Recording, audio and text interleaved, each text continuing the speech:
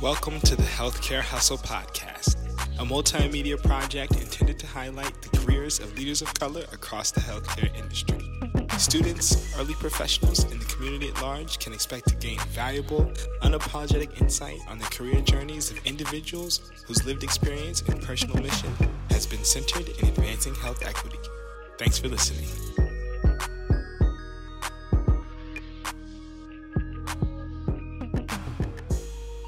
What's going on, everyone? Welcome to the Healthcare Hustle Podcast. Today, we are joined by April Mickens-Jolly, Vice President of Health Equity and Culture of Planned Parenthood of the St. Louis region in Southwest Missouri. April, welcome to the show. Thank you so much. For everyone listening, where does your story begin? I want to start at the beginning. Definitely have to talk about where and how I was raised. I am originally from the Richmond area. And it's one of those stories where you could say you're from the East Coast, but I am Southern. Richmond is kind of at that point where if you live north of Richmond, you might not say you're from the South, but if you're from Richmond or further south, you are definitely Southern. And it was an interesting place to grow up because much like St. Louis, it had a lot of history. A lot of it was centered around anti-Black racism. There were Confederate statues everywhere, but I was able to benefit from the love and care of my family and our extended village, and just felt like I grew up in a really strong and powerful and affirming Black family. And when I left home to attend WashU for college, I was the first time really leaving home to spread my wings. And I really felt like I was coming to a place where I could be like a real grown-up. But what I found was in St. Louis, being a college student at WashU, you're in this bubble. And so during my 4 years of college, I did not experience most of what St. Louis had to offer. And so I did not really understand the history and the power and the beauty of this region until I had moved away from St. Louis and came back. And during those kind of, intervening years, the 15-ish years, or maybe 12 years between my first round of living in St. Louis and this second round, my life and my career and my family has taken me on a journey that I never could have really imagined. But I really have been able to benefit from just a really strong background in terms of knowing what my values were. That certainly set the course for kind of my educational journey and my career journey. Started off as I graduated from WashU. It was right after 9/11. And so it was an interesting time to be finishing college and looking for a job in that market. Took me down a path I did not really think I was going down. I thought I was going to be like a, international investment banker somewhere. But at the time that I was finishing school, those jobs had kind of shriveled up and dried up a little bit. So I took a job as a buyer at Famous Bar, which is now Macy's. Because when I was in high school, I had a few jobs working in the retail sector. And when I became a buyer at Macy's, exposed me to all that, the corporate world had to offer, but definitely showed me the importance and the value of a workplace culture, being one of the, if not the most critical factor in how you can advance as a person in your career, and certainly really pointed out where there was, in inequity in different places in that corporate structure and in the work in the world of work generally in this country. And I worked as a buyer for five-ish years, and realized that although I was good at my job, I enjoyed it in many ways, it wasn't as meaningful for me personally as what I thought I wanted to do with the rest of my career and my life. And that's where having the partner that I have, Ndwele, who at the time was working clinically, was, really saw me struggle with what I should do next and said, hey, have you thought about working in healthcare? They always need people that understand business and finance in healthcare. Because I was thinking, well, I'm going to go back to school and get my master's in business and I'll figure out what I want to do. And he's really the one that said, you should really look at where your values are. You want to help people. You want to feel like you're giving back. Do that in the healthcare sector. So that's what led me into healthcare. I never thought about working in healthcare. I grew up with folks in my family who were nurses and rad techs and lab techs. And I thought, if you work in healthcare, what immediately came to mind was being patient facing, touching a patient, caring for a patient. That is not my strength. And I always knew that. So having someone else point out, there are a lot of different ways in a lot of different, industries where you can live your values and have meaning and make meaning. If you just think about how you do that differently. So that's what set me down this path, working in healthcare. And as I worked in healthcare, I was seeing it through different roles. There are some lessons to be learned from the retail world that we can apply to healthcare in terms of how we view both our patients and clients and our staff through the lens of the customer. And what are we offering people? And are we adding value to people? And is this, experience that we're offering, whether it's for our internal staff or our patients, is it one that people want? Is it what they're asking for? And in kind of doing that work and asking those questions, that's really where I came to a place of, understanding more the impact that racism and ableism and sexism has in all of the systems that are built to support what we know as our healthcare system, both on a national level and a local level. So in a nutshell, that's how I got interested in the work that I am leading now. But certainly also as a patient, as someone who has given birth, who has experienced the healthcare system in different ways. You experience it and you see it and then you work in it, and it makes you want to make sure that experiences for other people are better. Thank you, April. Really, I got to say, as far as your journey through healthcare, just touching on the different spectrums, the different aspects of the spectrum of healthcare, I think it is pretty extensive, and really appreciate your insight. One of the things that I'm kind of curious about personally is, as somebody who's had this experience from the multiple sides of healthcare, as being a patient, as being as part of the service delivery, do you feel like you can maybe talk on some of the barriers to health equity moving forward, as you see it? Just kind of some of the things that you maybe want to bring attention to some of our listeners.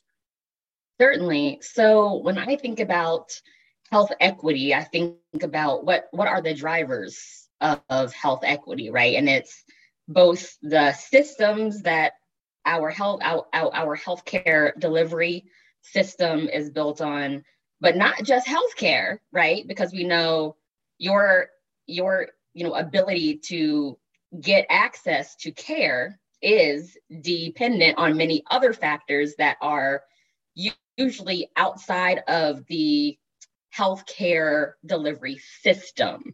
if we're talking specifically about the medical and clinical services that people are offering. And so I think about, your ability to have a living wage. Do you live in a place that has transportation access? Do you live in a place where if you are a low income person, you can qualify for Medicaid? That's not true in every place, as we know very, very well through, a Medicaid fight here.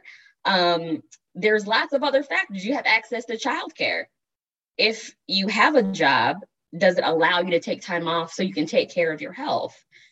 There's a lot of, outside of the walls of the healthcare center or outside the walls of the hospital that has an impact on whether people can access the care that they need to stay as healthy as they want to be.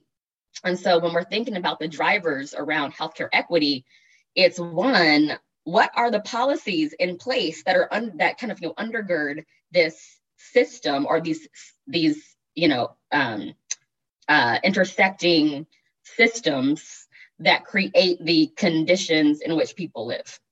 So that's really the bottom line. What is the vision that we have or that we want to have for what an equitable culture and country and state and neighborhood is going to look like? Because those are the things that actually can keep people healthy and give people access to what they need to stay well. The other thing is, are we listening to people when they say, this is what I need? that is a big driver that I think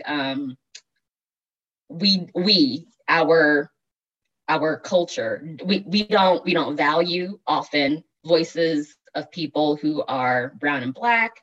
We don't value voices of people who have lower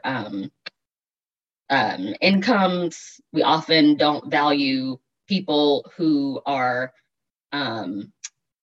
not housed or don't have access to stable housing. I mean, you look at all of the ways in which we devalue people.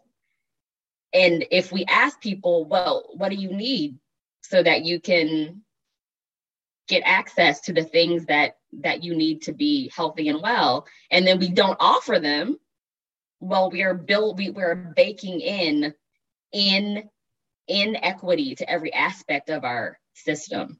And then even if we're listening and we're putting forward some things to solve for some of those issues, are we creating the infrastructure for those things to thrive? So when I talk about health equity, I'm looking at what are the drivers? Are we really focused on what folks are wanting and what they're asking for and what they've already said would solve some of the challenges that they face? Are we helping people who are doing work on the ground provide more of what they're already doing to support people? And are we creating a pathway so that the work people are doing can actually help solve the issues that people are facing? And usually that is not the case, or it's happening in a very small scale. So when I talk about health equity, I'm usually talking about what are the things we can do to support the people who are already doing this work, or how can we be advocates and allies to this work, whether it's sharing our power, sharing our resources and funding and money. It's always about who holds the power, but where does the power need to be to actually make the change? And then also thinking about, once you know what those drivers are for health equity, what is your process for actually seeing those things through? So like there's kind of a PDCA process that you can follow. It's not difficult. It's more of, do we have the will? Do we have the energy? Do we want to see these things changed? So if you think about, okay, we are listening to people or we're looking at the data and we see that, stable housing is a challenge for many of our patients. Let's ask people what the challenges are in gaining access to stable housing. Once we hear what folks are saying, and then we assess what is our place? What is our role as this institution to help, folks change what is happening?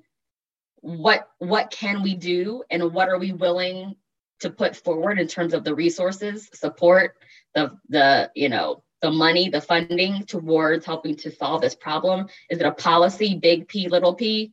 What's our place? How do we design a program or a service that takes into account what community is telling us, what patients are telling us the need is? How can we support it in a way that honors what people have told us they need? Once we implement whatever this new service or this program is, how are we tracking data on it? How do we know it's really answering the call and answering the question?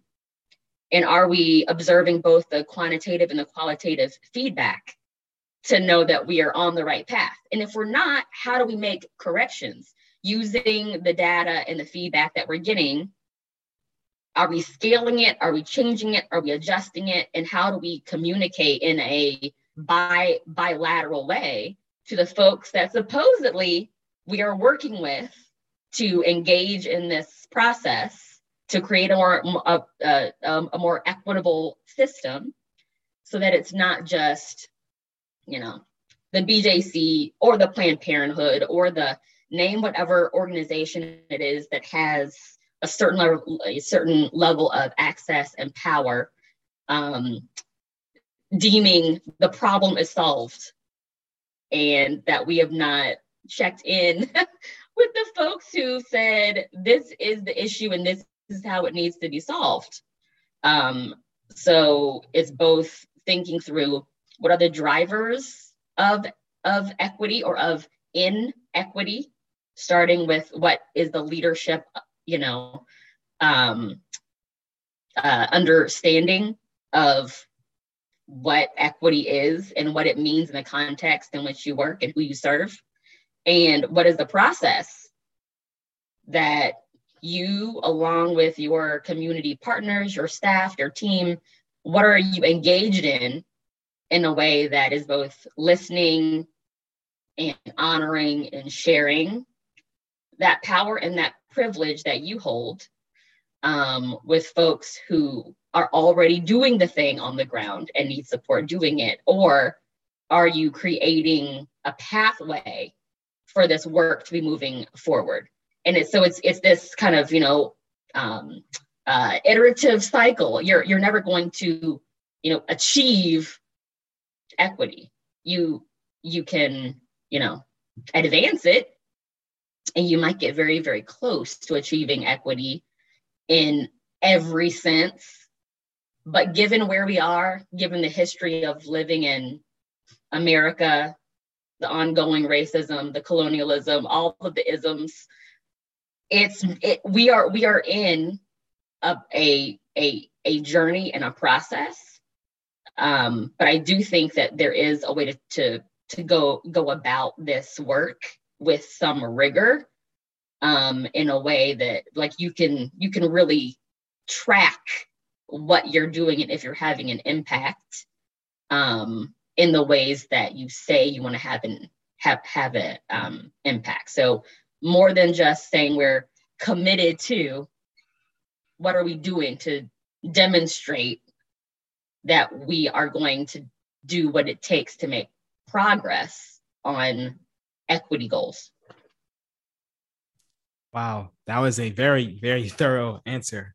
So I encourage everyone to save that clip and run it back anytime you're finding yourself in a ditch on any projects where you are trying to advance equity. Thank you, April. I want to go back to something you said, because I think we have an amazing opportunity to hear from a cohort of leaders that we really haven't heard from yet. I think people kind of in your age range, in terms of graduating right after 9/11. That really is interesting to me. Number one, because you were able to get a job with just a bachelor's degree, which I guess would have been awesome. But, for me, and maybe Brandon, for yourself, graduating and finishing college in 2017 and entering healthcare in 2019, for me, I was actually shocked at how corporate of an environment healthcare was. I was not expecting it to be like any other standard business. So that's the first question I have for you. Just what was kind of, some of the lessons that you were able to take from your experience in retail and apply it to your journey in healthcare? And then this is a little bit more of a loaded question, my second question, but I'm a little scared sometimes when I hear healthcare execs or CEOs of healthcare systems say that they want to be consumer centric. And because the way that I look at it is on the retail side, I almost feel like the profit or the direct outcome of consumer centricity ultimately is profit for companies. And on the healthcare side, I think we could say the same thing, but we want to make it be different. And I just wonder, how do we strike that balance living in this capitalistic society? Yeah. Well, first, so to answer the first part of your question around just the corporate nature, right, of working in healthcare with a big H. Because I hear what you're saying. And so yes, I was fortunate to get a full-time job, really working anywhere, before I was finished with school. So I had my job lined up before I was a graduate. I consider myself extremely lucky and blessed, but the fact that I worked every summer, and actually worked during college a lot too, really gave me a leg up. So I would tell folks who are either in college or considering going to grad school, or in grad school, even if you're in a program that doesn't require you to work, you should think about that. You should really think about that, because that kind of practical, like I had been in management, working at a theme park, like a retail store in a theme park when I was in high school. And surprisingly, to me, it makes sense now, but that gave me a leg up on some of my other classmates who were also looking at a similar job. So, experience and demonstrating you have a skill set, it does matter no matter what stage you are, whether you're entry level or not. And having people who are willing to speak up for the fact that you have that skill set when you need a reference, matters. As far as working in healthcare with a big H, when I was a student, I went to a program. I was attending the dual Master of Business and Master of Healthcare Admin program at Georgia State. The program was excellent, and one of the only ones that allowed people who worked full time to also go to school, which was key to me, because by that time I was married, I had a mortgage to pay, I had a car note, like I had some student loan debt from my time as a undergrad, and I just did not want to take on tons and tons and tons of debt to go to graduate school. And so I was going to work, but at Georgia State, they said, we don't require it, but we recommend very highly, very strongly that if you're not working full time, that you at least work like 20 hours a week. And it was a little different. This was like 2007, 2008-ish. I graduated from that program in 2009. So we were in the midst of another rocky time, but healthcare as an industry was still growing. And there were still residencies and fellowships and internships, more so than there are now then. So I was working for a not-for-profit healthcare system, DeKalb Medical, which in Atlanta, I believe Emory has merged with that system. But there was another graduate of my program who was probably 10 years ahead, who was hiring interns from Georgia State to work at the hospital. So I was going from a for-profit, like corporate retail kind of space at that time to work in a not-for-profit healthcare setting. So it was a little less corporate, actually, than what I was used to, but had all of the systems and structures that a healthcare system has, So I was really able to get a lot of knowledge and to make sense around this moniker that we sometimes say in healthcare, no margin, no mission, because I had access to senior leaders who would really break it down to me, what services actually paid the bills and which services were not paying the bills. Like, I think a lot of people would be shocked that at many hospitals, delivering babies does not pay bills. So when you look at public policy and you see what's happening in hospitals, especially in rural areas, and you see labor floors closing, it makes a lot more sense to you, right? Rather than, oh, these hospital boards just don't care about us. They're just trying to keep the doors open. So it gave me more of like a systems lens around, oh, this is how healthcare works. I mean, I had heard a little bit of it from my husband, who was working clinically at the time, treating patients. The whole reason he went into healthcare admin was because he was treating patients and was like, how come my patient, I'm saying from the clinical point of view, they need PT 3 days a week, but they can only afford 1 day a week. Why is that? Look at our healthcare financing system, right?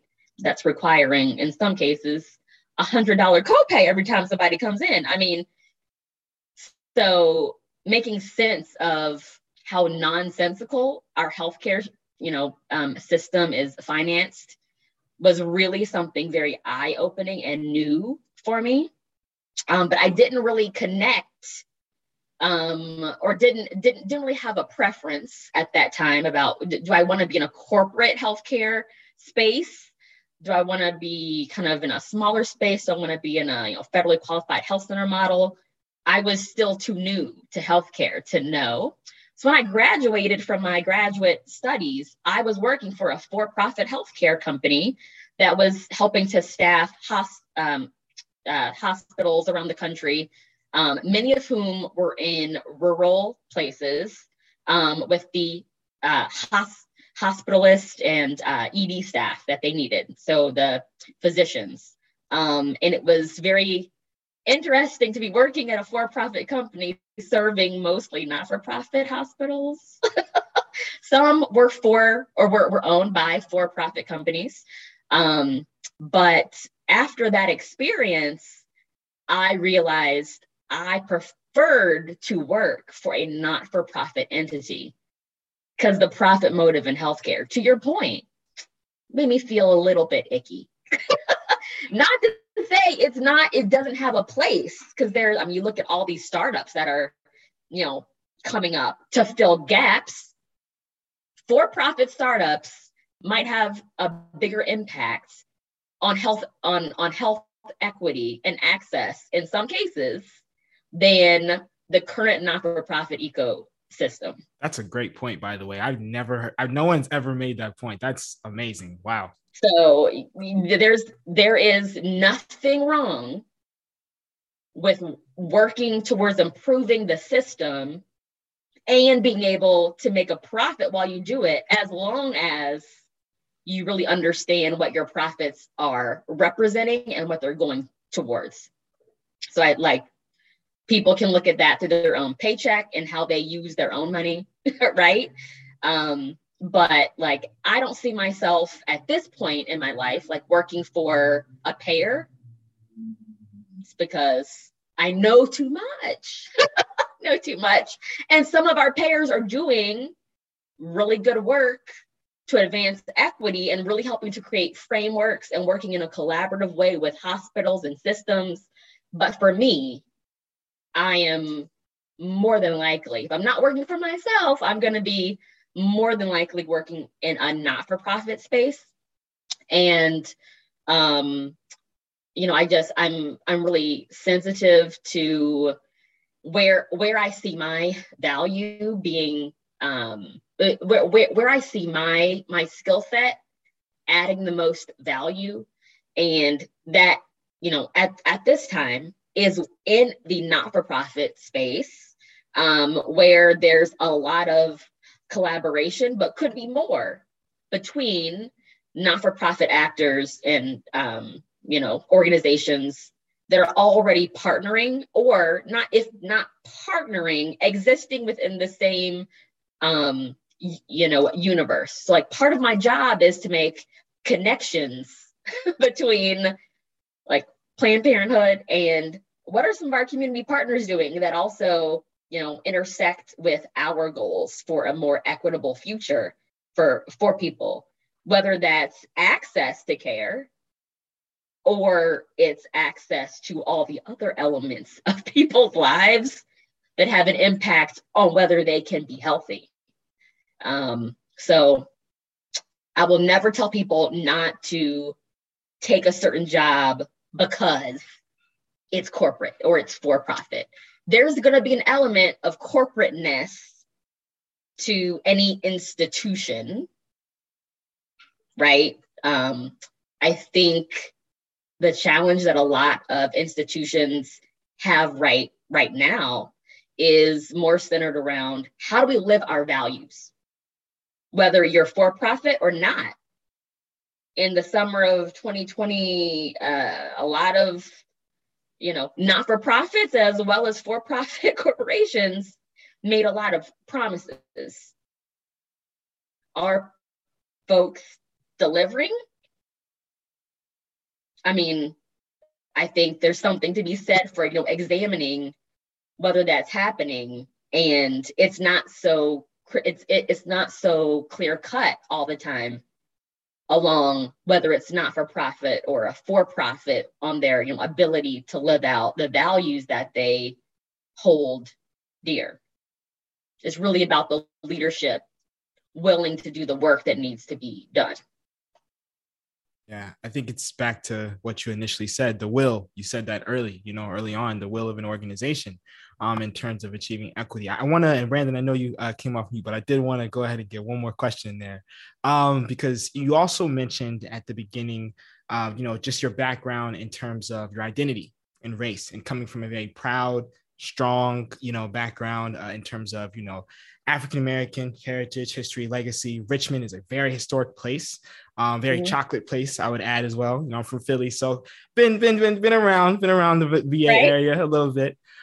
So how has your identity as a Black woman, a Black mother, a Black woman who's a professional in these environments, who is a leader, who has higher titles than most in many ways, just carrying this mantle of responsibility and having this mindset.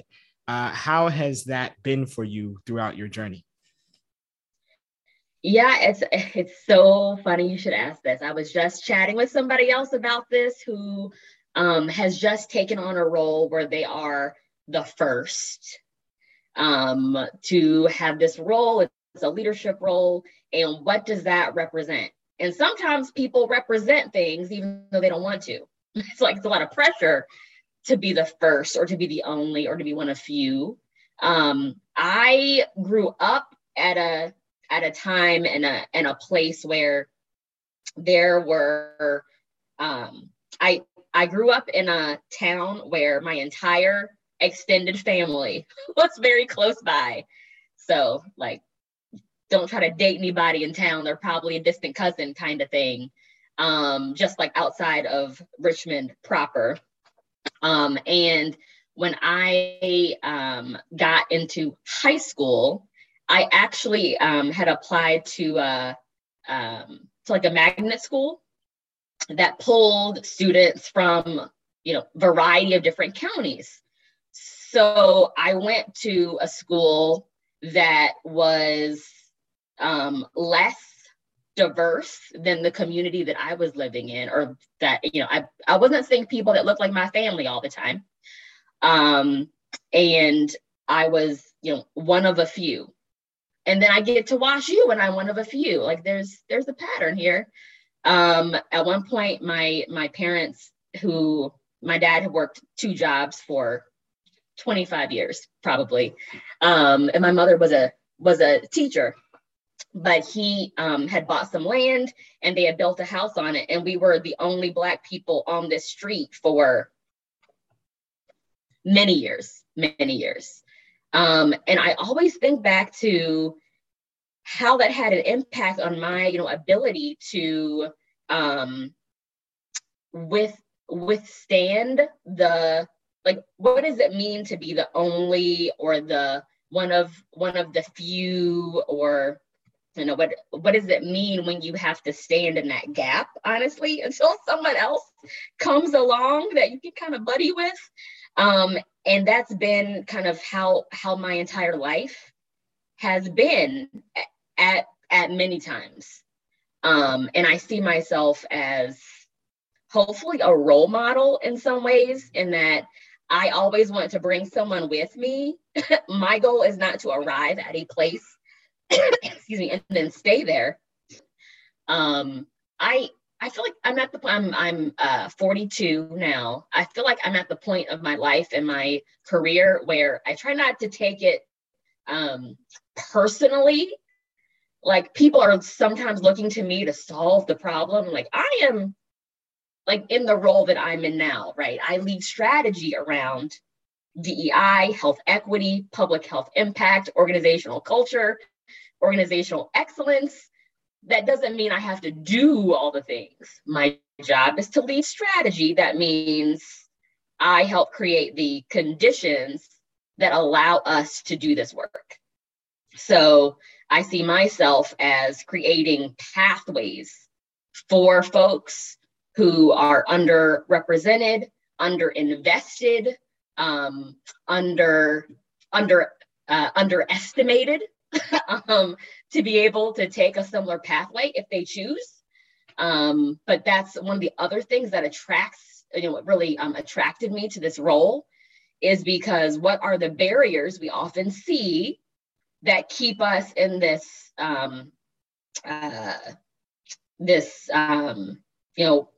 system where we witness people having to be the only or the first so often, with all these barriers set in people's way.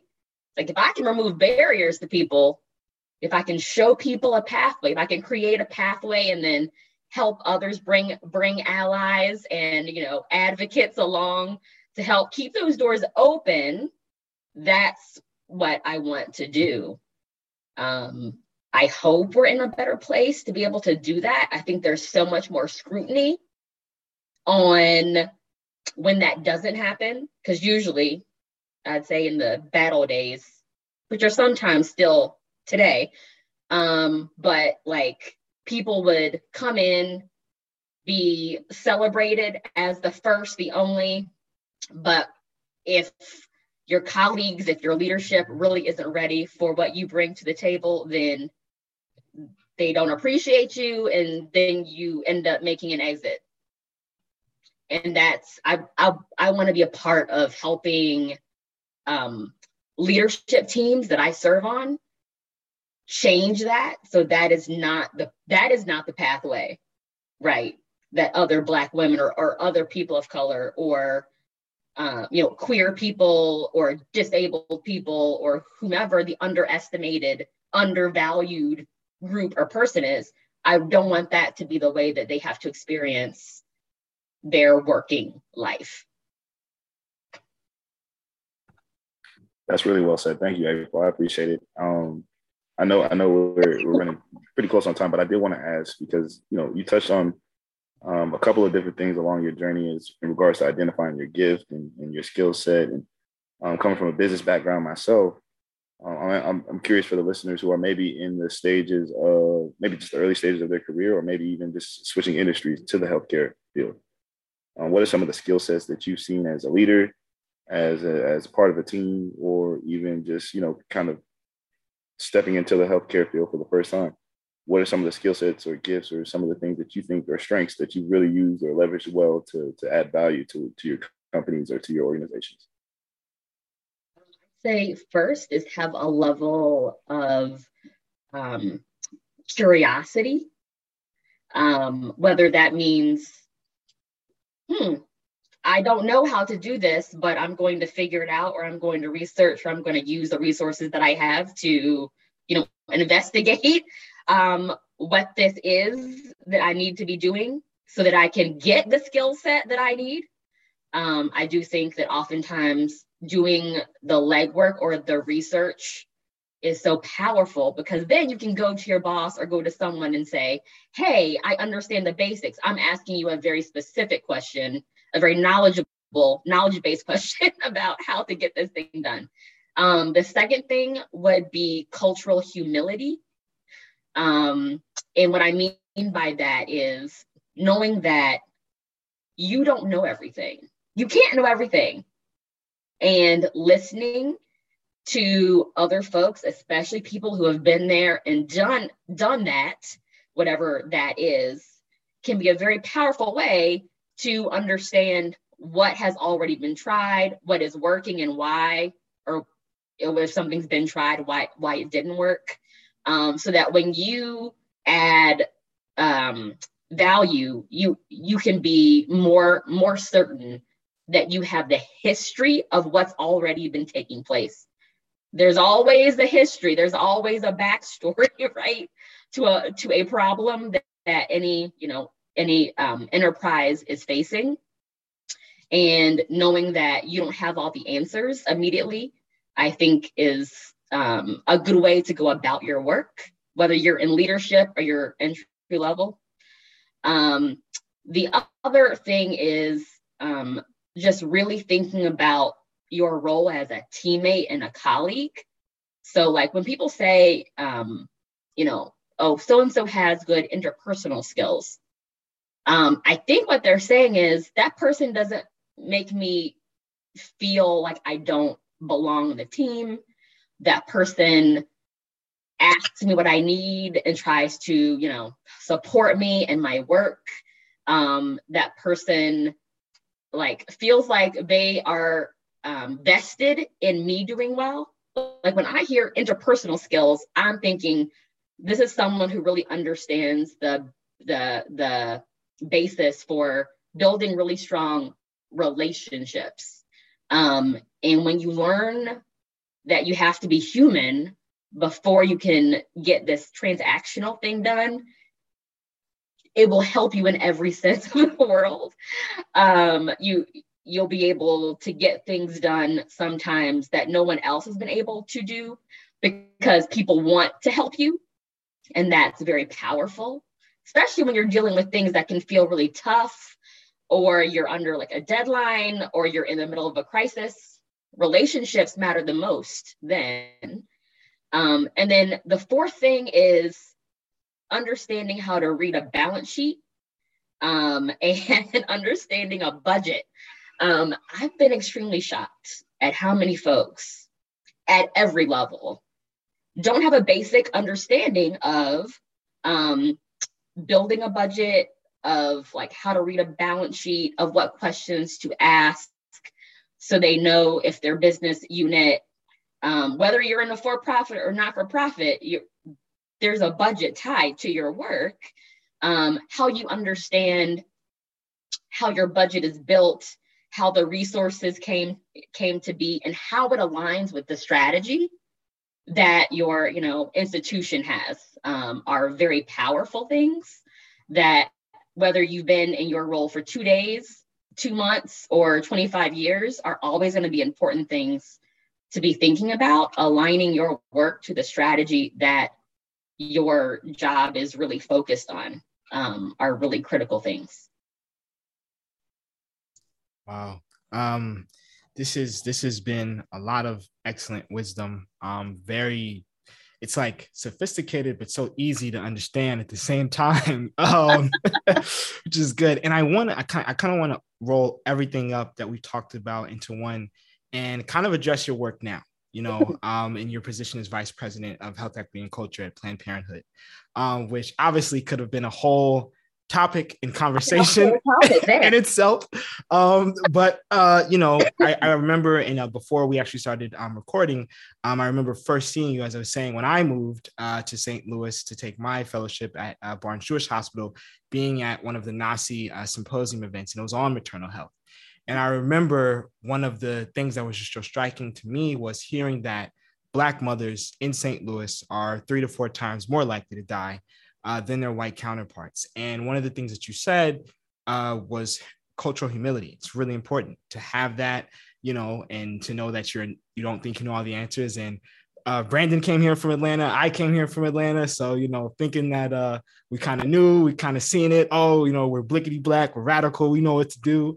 But then coming here and really being shell-shocked by just the immense challenges that Black moms in the state or in the region, the Boot Hill region in St. Louis, but of course, in the entire state of Missouri had.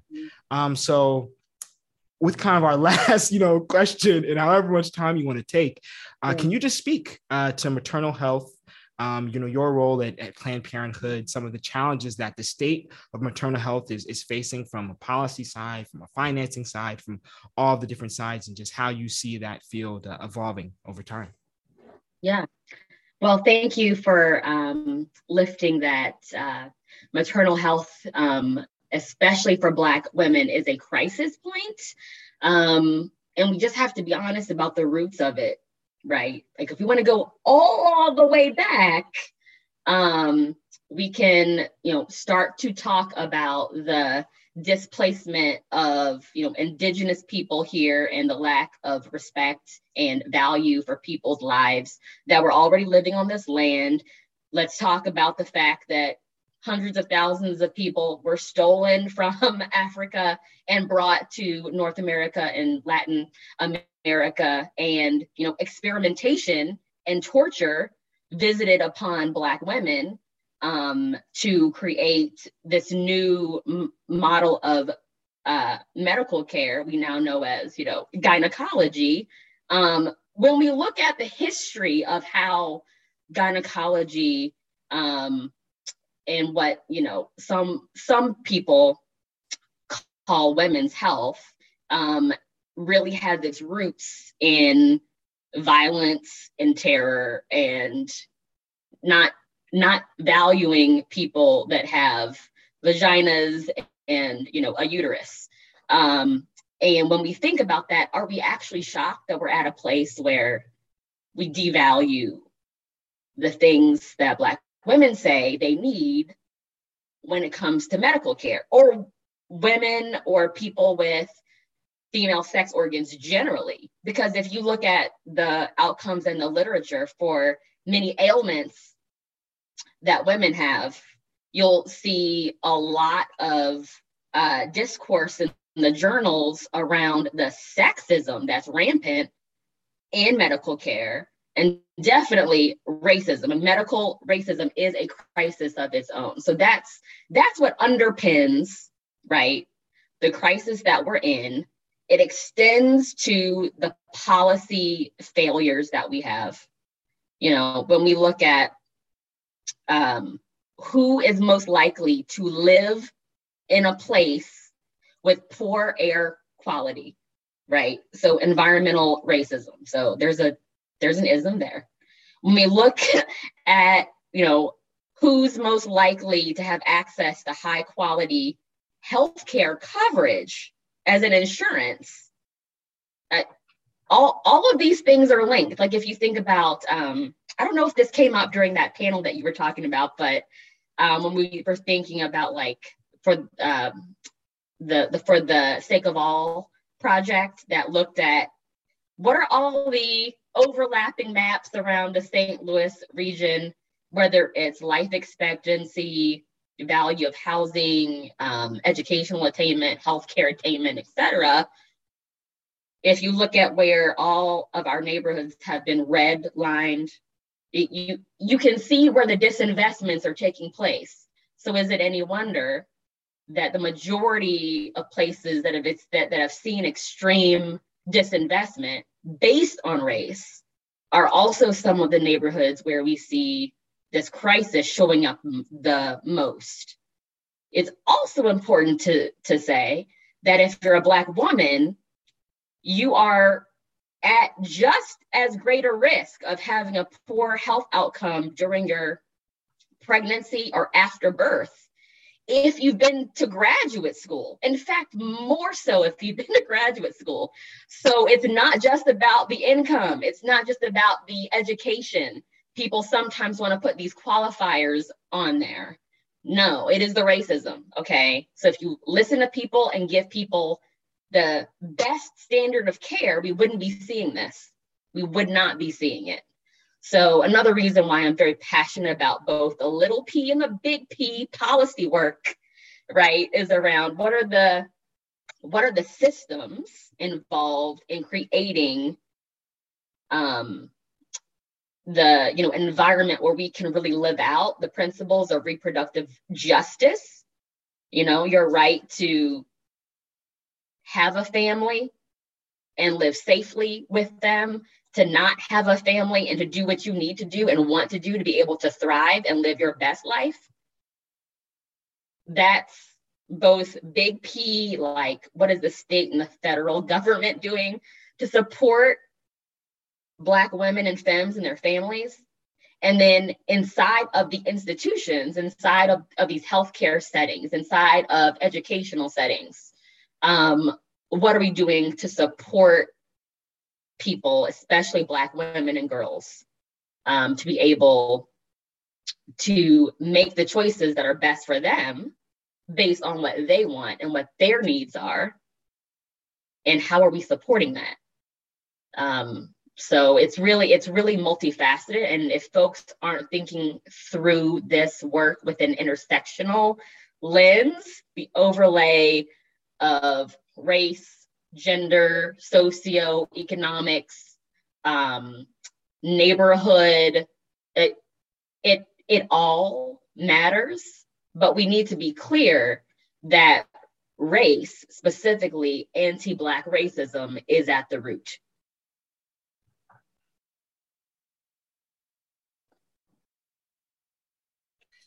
Yes, absolutely. Yeah, I think it's chilling when you really think about just the, regardless when you adjust for income, all these different things, and you look at the maternal mortality rate among Black women, and even going further, even as you were talking about the field of gynecology, and how that evolved, thinking about how there were never any physicians that could identify with Black women ever in this field for decades, centuries, if even, and it's chilling, right, to really think about it. And I think I appreciate you calling out both the big P and the little p, because I think that as an emerging healthcare leader, administrator, we don't see how much opportunity we have on the institutional level to really drive a lot of change, that little p level that you're saying.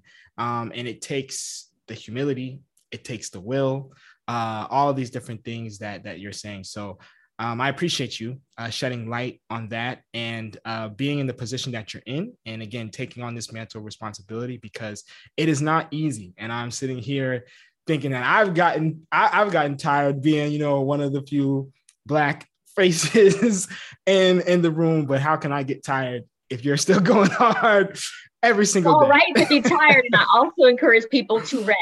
Oh, yeah. That's something I think that we don't talk about enough is you got to take time for yourself. Like sometimes I'm like, you know what? I can't people today. I need to take a break.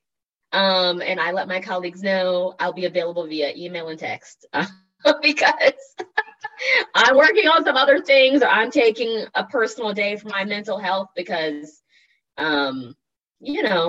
everything is streamed now. Like it can be a lot to, observe how casually the racism is happening on the national stage at all moments. And so I just encourage people, especially people of color, to please take some time to like decompress, because it can be a lot. It can be a lot. So. Yeah. Brandon, I didn't know if you had any closing comments or. Yeah, no. I think you both kind of touched on some really good points. Like Winston said, I'm from Atlanta. So when I came up to St. Louis, and I just kind of started to see the blatant health disparities. I was exposed to the report, the For Safe for All, and just seeing the different life expectancies between a block.